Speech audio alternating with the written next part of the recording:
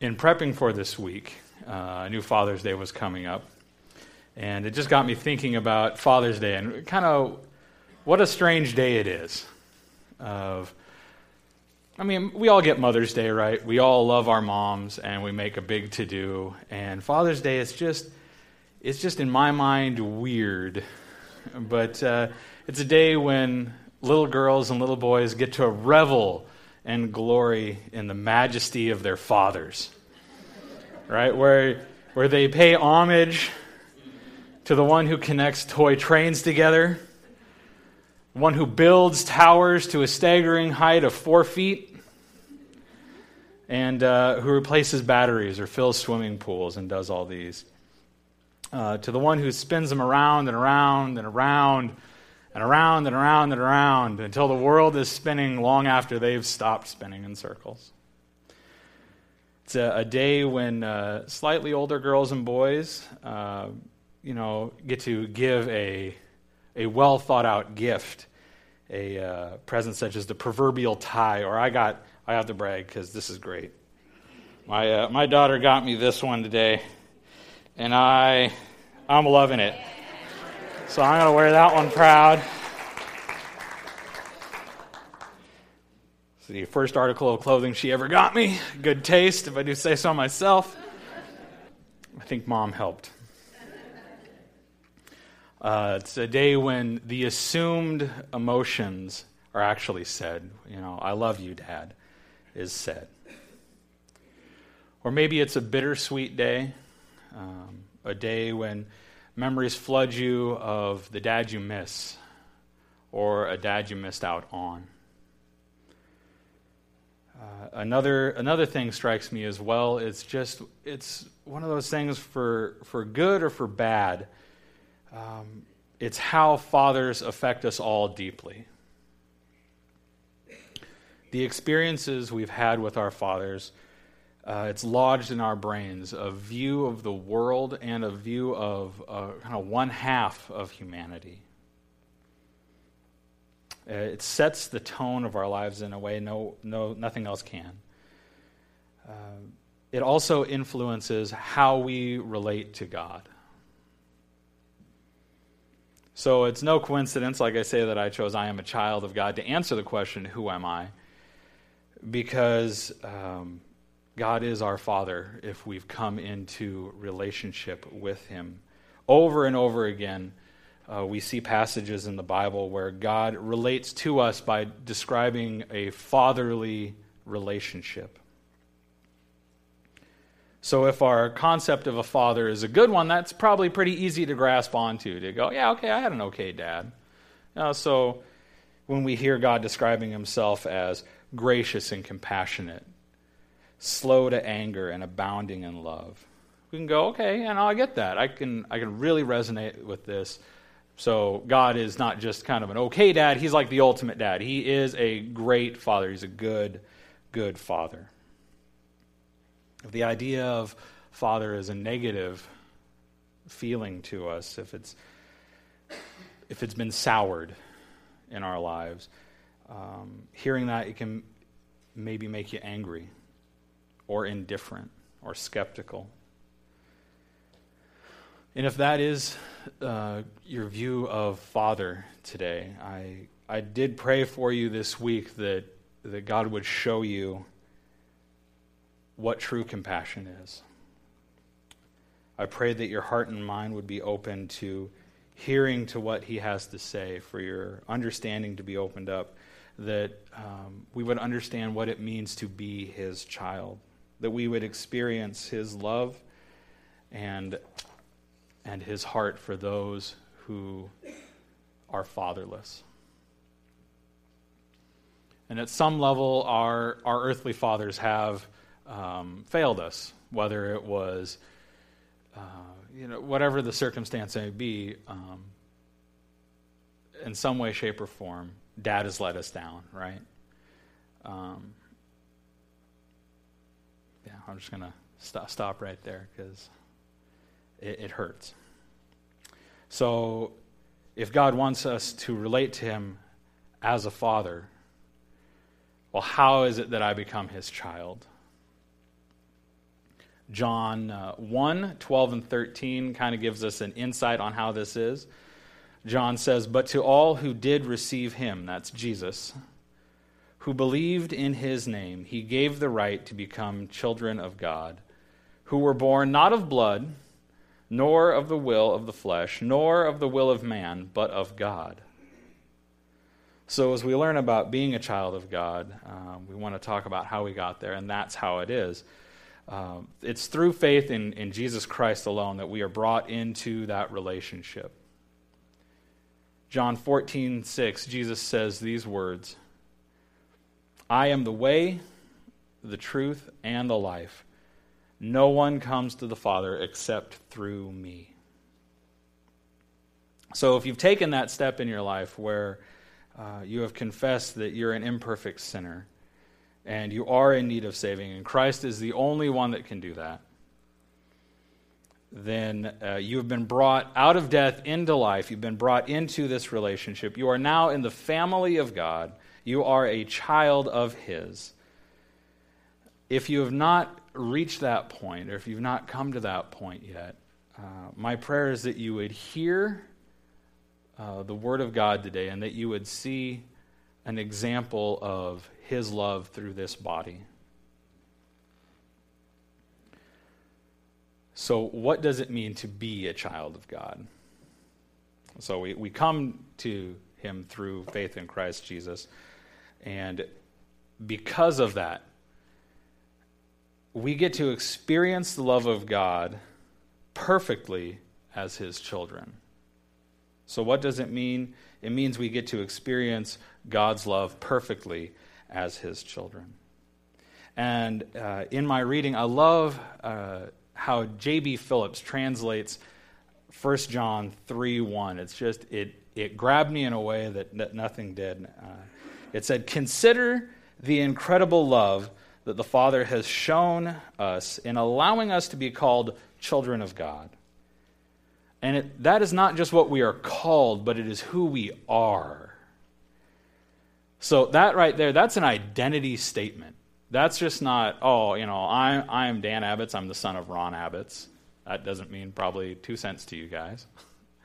My dad's name is Ron, and that's about it. But what this is saying is like, no, we're not just being called children of God. You are a child of God's if you have received Christ.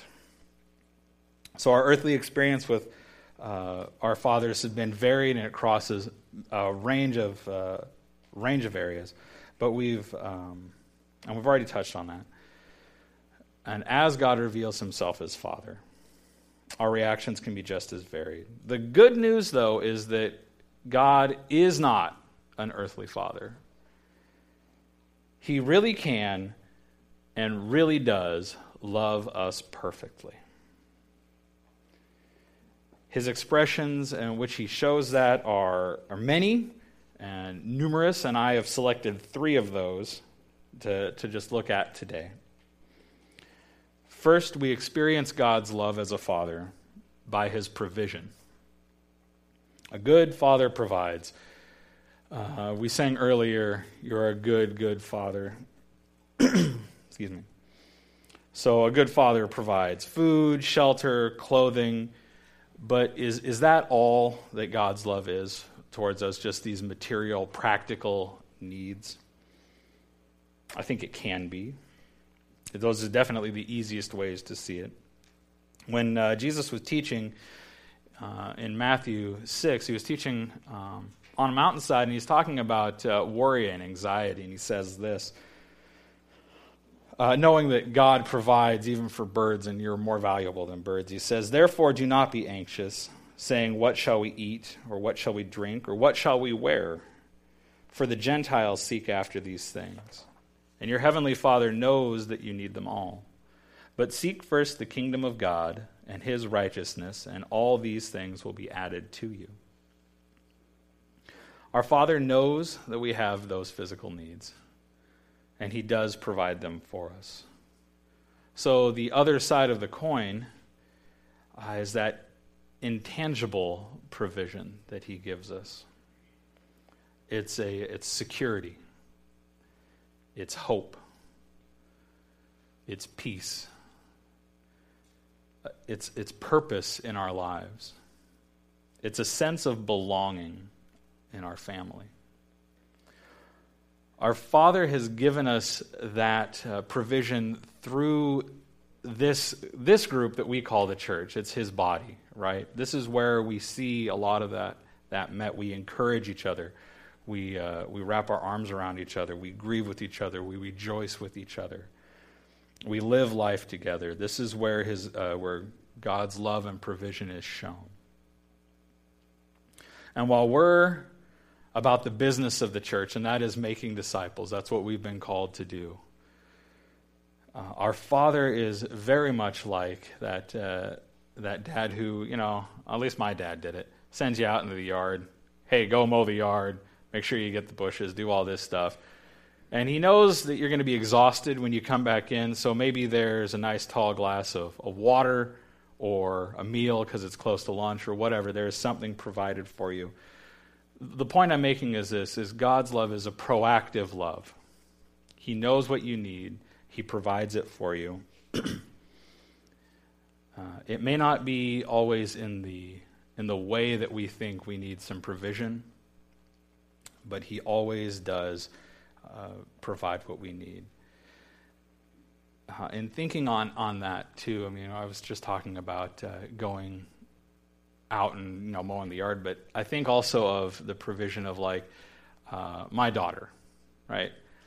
I know she really doesn't. I at this point don't think she worries about where her clothes are coming from, where the food is coming from. All she sees it as is an inconvenient interruption while she's playing. And does she let us know that it's an inconvenient interruption, right? So, but I provide for my daughter. Cindy provides for our daughter as well. So there's this, there's an intentionality. Whether or not she knows she needs to eat, it's time to eat. Whether or not she knows that she needs clothes on, it's time to put clothes on. It's that kind of thing, right? So as we look at God, he knows what we need and when we need it. And in this case, he really does know what is in our best interest as he provides. So first, we experience our Father's love by his provision. And second, we experience his love by his protection. We experience his love by his protection. A good father protects his children, and this is no different with the best father. Again and again, we see in God's word this idea of protection for his children. Psalm 34:19. Many are the afflictions of the righteous, but the Lord delivers him out of them all. Psalm 46:1. God is our refuge and strength, a very present help in time of trouble. Psalm 121. I lift my eyes up to the hills. From where does my help come? My help comes from the Lord, who made heaven and earth. He will not let your foot be moved. He who keeps you will not slumber. Behold, he who keeps Israel will neither slumber nor sleep. The Lord is your keeper. The Lord is your shade on your right hand. The sun shall not strike you by day, nor the moon by night. The Lord will keep you from all evil. He will keep your life. The Lord will keep you, your going out and your coming in from this time forth and forevermore. Romans 8:28. And we know that those who love God, all things work together for good, for those who are called according to his purpose. 1 Corinthians 10:13. No temptation has overtaken you that is not common to man. God is faithful, and he will not let you be tempted beyond your ability. But with the temptation, he will also provide the way of escape, that you may be able to endure it. 2 Corinthians 4:8 and 9. We are afflicted in every way, but not crushed. We are perplexed, but not driven to despair. Persecuted, but not forsaken. Struck down, but not destroyed. 2 Thessalonians 3:3. But the Lord is faithful. He will establish you and guard you against the evil one.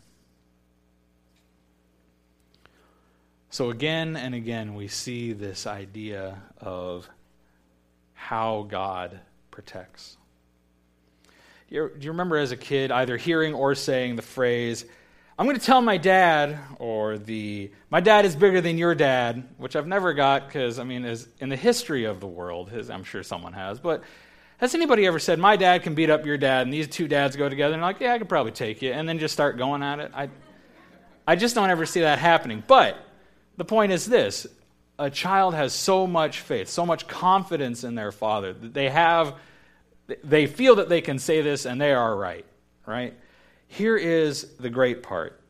As a child of God, I get to say to my life situations, "My dad is bigger than you are, and he can take you." I can say, "I'm going to tell my dad." You get to say that to your life circumstance as well, if you are a child of God. And I'm not trying to minimize any pain. I'm not trying to minimize any hurt, because life situations can hurt. They can be painful. When I say, "My God is bigger," what I mean is he is bigger than the situation. He will protect me.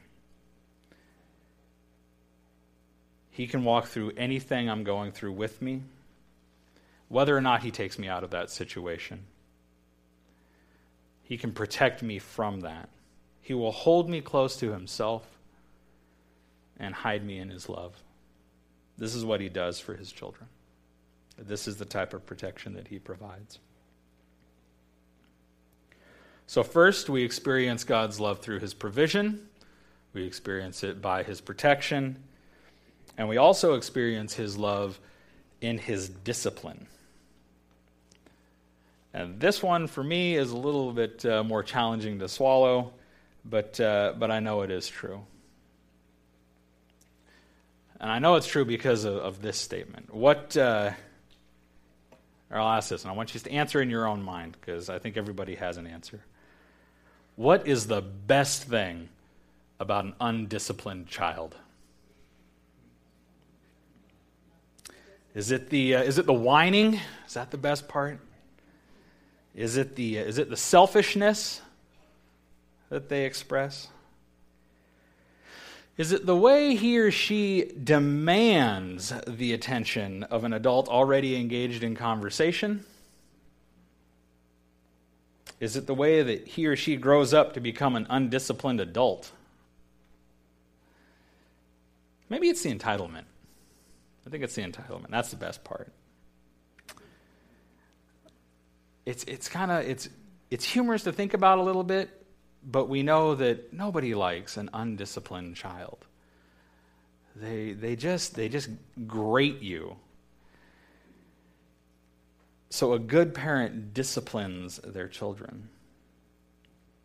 So I put it to you that we know it's not good for a child to not receive discipline, and it is the same with how God relates to us. Good parents discipline their children. The perfect father disciplines his. Proverbs 3:11 and 12. My son, do not despise the Lord's discipline or be weary of his reproof. For the Lord reproves him who he loves, as a father the son in whom he delights. So in talking about this discipline, a few images come into my mind. The first one I think of is that of gardening. I don't know if anybody here really enjoys that, but with gardening, you can train a plant to do what you want it to do. You can prune it here, give a little clip there. You can bind it in one place. There's a cause and effect to it, right? You can train it and, I don't want the plant going this way, so we'll, bind it up over here so that it grows this way, or we'll take the buds off this side so that this bud over here that I like better grows more, right? There's these different things. You can encourage growth or you can stop it. And even just reading online, think about a bonsai plant. That's crazy. Some of those things are like 200-300 years old, and they're, we're talking like redwoods, and they're about this big, 3-4 inches high. I'd hate to be the guy to screw that one up. Dang it. And it's gone, no. I'm sorry, that's the mind of Dan Abitz right there. That's how my mind works. So, the other image that I think of is that, I don't know if anybody here watches kung fu movies at all, but it's the long bearded master, and he's got his student there that's training how to do things, and he's in a stance, and the master hits him on the arm because his arm is too high, or knocks his leg out a little bit because it's a little too far in. It's these kind of things. It's painful, it hurts, but it trains him to have the stance that he needs to have. So, in both these images that come into my mind, there is a person who's learned, who is wiser than the other, who is training and guiding the object in question. Biblically speaking, the author of Hebrews describes it this way. After he quotes his, this proverb to his audience, he says this: "It is for discipline that you have to endure. God is treating you as sons.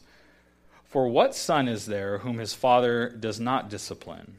If you are left without discipline, in which we all have participated, then you are illegitimate children and not sons.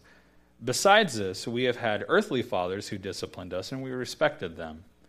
Shall we not much more be subject to the Father of spirits and live? For they disciplined us for a short time, as it seemed best to them. But he disciplines us for our good, that we may share his holiness. For the moment, all discipline seems painful rather than pleasant, but later it yields the peaceful fruit of righteousness to those who have been trained by it." Sometimes the discipline God gives us is letting us endure the consequences of our poor choices, of our wrong choices. Other times, it's a pruning or a clipping of one area of our life that encourages growth in another area of our life. Might feel that proverbial the rack of on the knuckles for something that we ought not to have done or ought not to do, and usually that's done with close friends talking to us, especially within the church. This is where we see a need for accountability and that relationship with each other to grow and strengthen us as we become like Christ. But no matter how the discipline comes in our life, it's a sign of God's fatherly love for us. If he did not love us, he would not discipline us, right? So he is conforming us to the likeness of Christ, and sometimes in our lives that is painful. And I guess in thinking about it, Father's Day isn't that strange. If we are in the family of God, we have the blessing of getting to experience his love in many different ways. And we get to experience a perfect Father's perfect love towards us. And we get to be the boys and the girls who get to revel and glory in the majesty, and rightly so, of our Father.